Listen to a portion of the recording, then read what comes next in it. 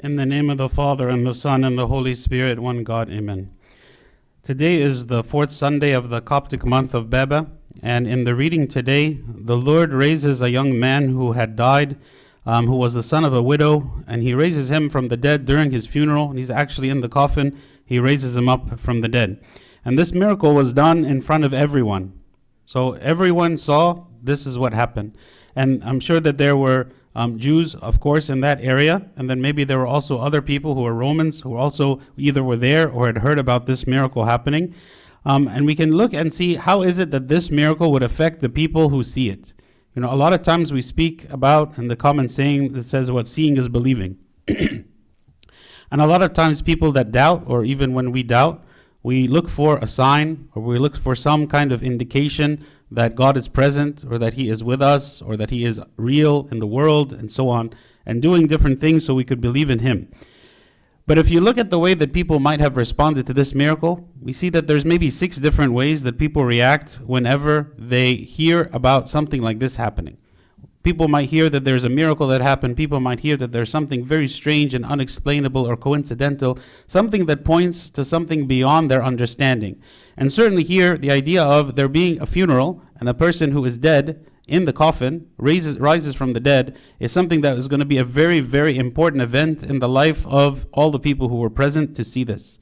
I mean, if you can imagine that we ourselves here as the Coptic community, we attend a funeral, and that during the funeral, the person who is inside the coffin actually rises up, opens the coffin, and gets up. This news would spread everywhere. Everyone would hear about this, and we would all be shocked and amazed at this event that happened. And it was no less at this time, at the time of Christ, that this is the miracle that happened.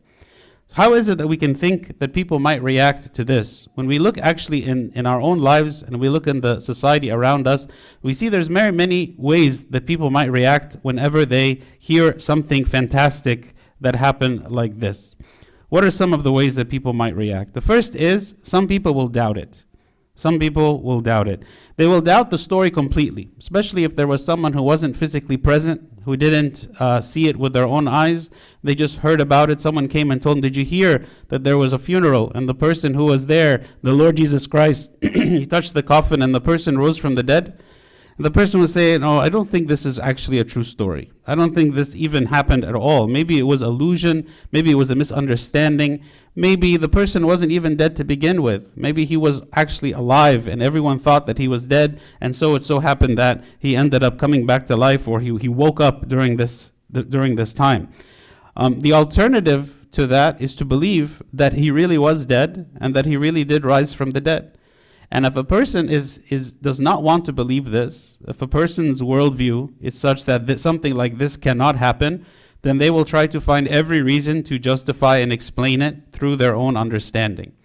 And that brings us to the second point. So the first one is some people's reaction is they will just doubt that it happened at all. Other people will try to explain it in a scientific way. Okay? If they can explain it, then they don't need to accept the idea of a miracle. They don't need to accept the idea of the supernatural or the divine, because if we can explain it in the kind of the terminology of the world, or with our understanding of science and the world, then we don't have to accept God or the existence of God in order to account for it. What are some ways actually that people explain different events that were recorded in the Bible to try to make sense of them? Some people say that the flood of Noah at the time of Noah was actually the melting of glaciers at the end of an ice age. People that don't want to believe that God actually sent the flood, they say, okay, it could have been the melting of glaciers. The destruction of the walls of Jericho, it just so happened that there was an earthquake at the same time that God was telling the people to go and to walk around the city, and so it was a coincidence that there was an earthquake that happened. Some people explain the way that the Lord Jesus Christ walked on water is that there happened to be ice on the water, and He was walking on this ice and nobody noticed it. And so the people thought He was walking on the water, but actually it wasn't a miracle at all. He was walking on the ice. How is it that the Red Sea was parted into two? Well, actually, there was a very strong wind, and the area that they were crossing was very, very shallow, so it didn't take so much wind in order for them to be able to cross. This is an explanation that we can hear. What about a person being demon-possessed? How is it that we can explain demon possession? It's actually a psychological disorder. It's not actually an evil spirit, because some people don't believe in evil spirits. It's just a psychological disorder and some mental illness that the person has. So some people, whenever they are presented with something that is very difficult to explain, something that the scripture actually attributes to God that is miraculous, if we do not want to accept it, some people, their reaction to this is they just come up with some scientific explanation and they're satisfied with this. Even if they don't have a full understanding, they say, you know what, I don't have to deal with this. I don't have to figure out exactly, but I'm sure there is some scientific explanation for it, and so I don't have to have all of the details. Some people's reaction is they would follow Christ after seeing such a miracle, but maybe they would follow him for the wrong reasons, right? Maybe they follow Christ because they think following Christ is all about miracles. Following Christ is all about the supernatural. Following him is all about the demonstration of supernatural power, and that when we are with Christ, we are going to be like magicians. And everything that we do is going to work. And everything that we say is going to be powerful. And everyone is going to respect us. And everything that we want to have in our life, we will be able to achieve. They don't look at it from the perspective that actually Christ said about Christianity is a life of discipleship and a life of self-sacrifice and a life of carrying the cross. They don't look and see when the Lord said, count the cost if you want to be a disciple, because this is a difficult life. Instead of looking at what the Lord actually said about what does it take for us to follow him, they see that this is just a life of power and prestige and miracles and so on. And so this is what excites them. This is what gets their attention. So when they see someone like the Lord Christ, he's raising someone from the dead, maybe for a time they want to follow him. And they want to follow him. Why? Because they want to partake of this life. The Lord actually rebukes the people who were fed in the miracle of the 5,000, the 5,000 men who were fed by the multiplication of the 5 loaves and 2 fish. It says in John chapter 6, Jesus answered them and said, most assuredly I say to you, you seek me, not because you saw the signs, but because you ate of the loaves and were filled. Do not labor for the food which perishes, but for the food which endures to everlasting life. The idea that these people, after they were fed by the Lord Jesus Christ, they continued to follow after him. And when he left that place, they sought after where he was. But the Lord calls them out, and he says, you are seeking after me, not because you want a life of discipleship, not because you want to submit your will to God, not because you want a life of repentance, but only because you were fed, and you saw this miracle. And if you hang out with me, maybe you will be fed again, and maybe you will see more miracles. So even those who were seeking him, but they were seeking him with the wrong motive. They were seeking him because of what they could gain for themselves. We also hear about the prosperity gospel, which is the teaching that anyone who is a believer, the Lord will bestow upon him or her wealth and riches and power and success and accomplishments and so on. And then that is the reward that God gives to those people who are faithful. Again, this is the same message. If you follow Christ, what should you expect? You should expect wealth and health and all these material blessings. Again, this is not the reason why we should be following Christ. We should follow him to submit our will to him, and the life he himself called us to be maybe is filled with persecution, maybe is filled with trials and some kinds of suffering. Do we only accept for him the good and reject what is not, or do we accept it all together? So this is the third reason why maybe some people will, how they will react to Christ, how they react to the truth. Some people will believe, but they will only believe for a certain period of time. They will grow weary eventually and turn away quickly, and they will lose focus. Their stumbling block here is the necessity for patience. Many people, when they first embark on something new, specifically let's talk about in the spiritual life, they will enter into it with a lot of zeal.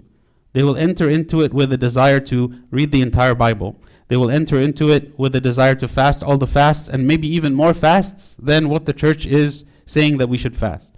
And they will want to pray all of the prayers, and they will want to attend every liturgy, and they will want to attend the Vespers and midnight praises. Some people, when it kind of the spark lights in their heart that they want to submit themselves to God, they want to live a godly life, they begin to try to do everything.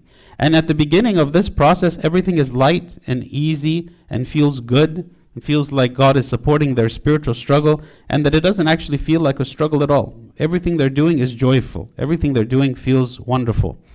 But at some point, this initial honeymoon phase with God begins to fade away, and what we are left with is a decision that we have to live disciplined. We have to choose every day to live and to make good decisions, even if my heart is telling me otherwise. Even if my heart does not want me to wake up. Even if my heart does not want me to pray. Even if my heart does not want me to forgive my enemies. Even all the struggles that then we face as Christians, the day-to-day life of Christianity, after this honeymoon phase is over, this is where the true test of faith is. It is not at the beginning. It is not at the beginning when everything seems so nice and easy. It is not the one who begins well, but it is the one who ends well. In Mark 13, it says, "And you will be hated by all for my name's sake, but he who endures to the end shall be saved." The one who endures. So even as we are embarking on this spiritual life, and we are trying to do the right thing, and we're trying to submit our will to God, and we are trying to spend more time in doing spiritual activities and to grow closer and closer to God, even as we do this, we have to be sober and understanding that this is a lifelong decision. This isn't a decision that I make for a day or for a week. This is something that I'm choosing to live. I'm choosing to live. And sometimes those who are catechumens in the church, those people who are coming to join the Orthodox Church, they don't understand this. They believe that orthodoxy is just a set of beliefs, a set of doctrines, that if I believe a certain set of doctrines, then I am orthodox. Or if I am baptized, well, yes, then that makes me to be orthodox. But orthodoxy is a life. It is not just a set of beliefs. It's not something that happens on one day of my life and then I am orthodox. Orthodoxy is a decision every day to live a certain way, to have a certain worldview and to act in a certain way and to submit to God in a certain way. This is the Orthodox life. It is not just something that happens for a short period of time. And it's oftentimes something that I cannot combine with something else. I cannot take orthodoxy and make it compatible with a worldly life. I cannot have the worldly life and at the same time adopt a certain set of doctrines and say I am orthodox. This is not what orthodoxy is. Orthodoxy is a life. It is a lifelong struggle. So we have a need for patience and perseverance to the end. And this is the struggle. This is what makes it difficult. And in any endeavor, even when you think about like a career, anyone can, be excited about a career at the beginning when, you start out. But are you still going to be excited about the career after 30 years? Are you still going to have that same energy, that same zeal? Are you still going to be working? Maybe, of course, it feels different. But those people who are truly successful are the ones that remain committed to what they have chosen to the very end. Even if they don't have the same excitement that they had on day one, it is not about excitement. Success does not come from excitement. Success comes from perseverance, to persevere all the way to the end. A fifth way that some people might react to the truth is they will take it on the level of communicating the news. They want to this is an exciting thing that happened. Did you hear what happened? That the Lord Jesus Christ, he raised someone from the dead in the funeral. And they're so excited to tell other people about it. And they want to tell, and they want people to know, right? But when it comes to their own, how does this affect your life? What decisions am I going to make differently now? Am I going to change anything as a result of this event that happened? No. I'm not really, that's not really my focus. My focus is something exciting happened and I want to tell people about it and I want people to know, and it's like a subject of conversation. The Athenians, the Greek philosophers at the time of St. Paul, it says about them in Acts 17, "For all the Athenians and the foreigners who were there spent their time in nothing else but either to tell or to hear something new." As though all they cared about was ideas. If you tell me new ideas, I contemplate it, I meditate on it, that's interesting, let's discuss it, let's have a debate. But that's all it was. It was just the level of debate. It was just the level of discussion, of interesting ideas, of the philosophies of the day. And even the words that they would take of St. Paul to be speaking, they took it as this is something new to us. We haven't heard this before. How many of them then went a step further and began to explore it seriously and began to really search and see if this was true and then to accept it for themselves? They heard the preaching of St. Paul as just some interesting news. That's something that's happening, something that's going to get me away from the boring philosophies that I've already heard of and to something exciting and something new. That's all that they were doing. That's all they were interested in. So also some people, when they hear about a miracle happen, instead of thinking, If this really is true, if this really does happen, what does it mean? What does it mean for me? What does it mean about reality? Does it mean that God really exists? Does it mean that God really is calling me to a certain life? Does it really mean that there is a heaven and a hell?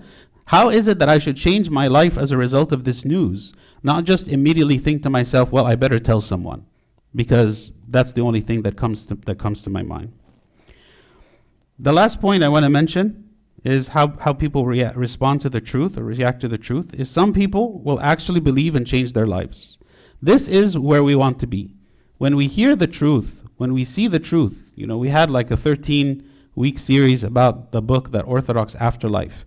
And one thing that really struck me about the book is that if we truly believe everything that's written in that book, if we really believe what's written in that book, then none of us should stay the same. None of us should be the same.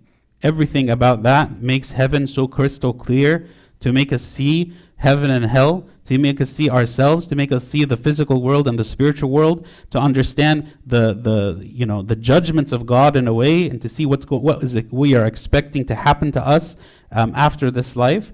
If truly we believe all of these things, then it has to result in some kind of change, something that's happening in us. We don't read this book or hear about these things just because it's interesting, or just because we want to communicate it to other people, or just because it's a new novel idea. We read it so that we can know how to live. And that is why we read it. That is why we learn. That is why we study. That's why we learn more about God. Not because we want to teach others, not because we think it's interesting to know, because we want to know how to live. How is it that I need to live for my salvation? In Matthew 13:23, it says, "But he who received seed on the good ground is he who hears the word and understands it, who indeed bears fruit and produces, some 100-fold, some 60, some 30. This is from the parable of the sower. Those people who are the good ground are the ones who receive the word, and then the word just doesn't sit there on the surface, but it implants itself deep inside and begins to take root and to grow. And this is when really we become mature in our faith.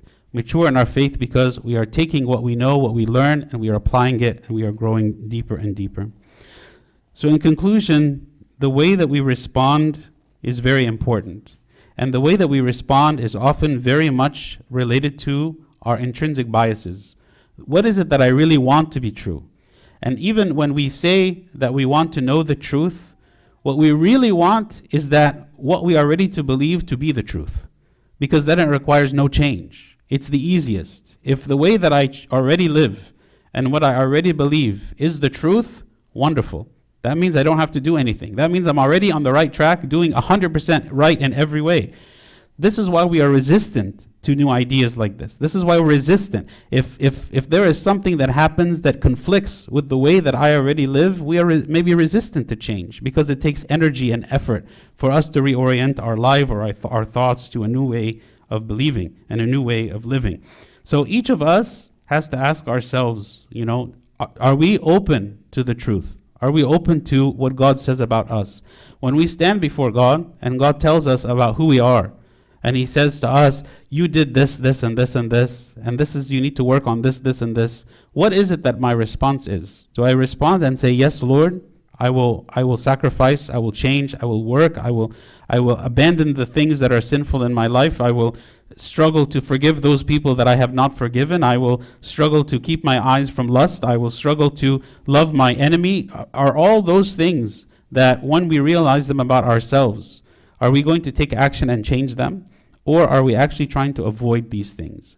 Sometimes we know that there is something inside that needs to be changed, something that's not right, and yet we avoid it. We distract ourselves. We don't want to pay attention to it. We pretend like it's not there because change is hard. And yet, some things that the Lord does, like today in this miracle of raising this man, there is no way to avoid it. This God, this man, he is the creator of heaven and earth, and he is the one who holds life in his hand, and he gives life and he takes it away. And this man is the one who gave us a recipe of how to live. He told us who he is and what he wants us to do. So our only response then can be, yes, I will live this way because of who you are. It doesn't matter whether I like it or not. It doesn't matter whether I think it makes sense or not. The fact that the Lord said so, and he is the creator of heaven and earth, I must submit, because he is the truth. And who am I to argue with him? So we cannot argue with God. God reveals himself to us, and it is then up to us to change and to conform ourselves to that truth that he expresses. This is like Zacchaeus and Levi. Zacchaeus, whenever he saw the Lord Jesus Christ coming, and the Lord came and dined with him, he immediately changed his life. He said, I will pay back anyone who I've taken money falsely, and restore all of that again. And Levi, whenever he was in his tax office and the Lord came and said, come and follow me, he left his life and he came and followed. We have to ask ourselves, are we like them? Are we like them? If the Lord were to come to us and say, I want you to leave behind these things. I want you to leave behind this sinful lifestyle that you have. I want you to leave behind these wrong thoughts. I want you to leave behind these people that are not beneficial to you. What is our response? Is our response going to be, yes, Lord?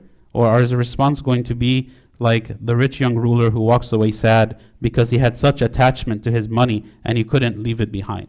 So this is something for us. When the Lord reveals his truth to us, how is it that we respond to him? May God grant us always to respond with wisdom and humility, and glory be to God forever. Amen.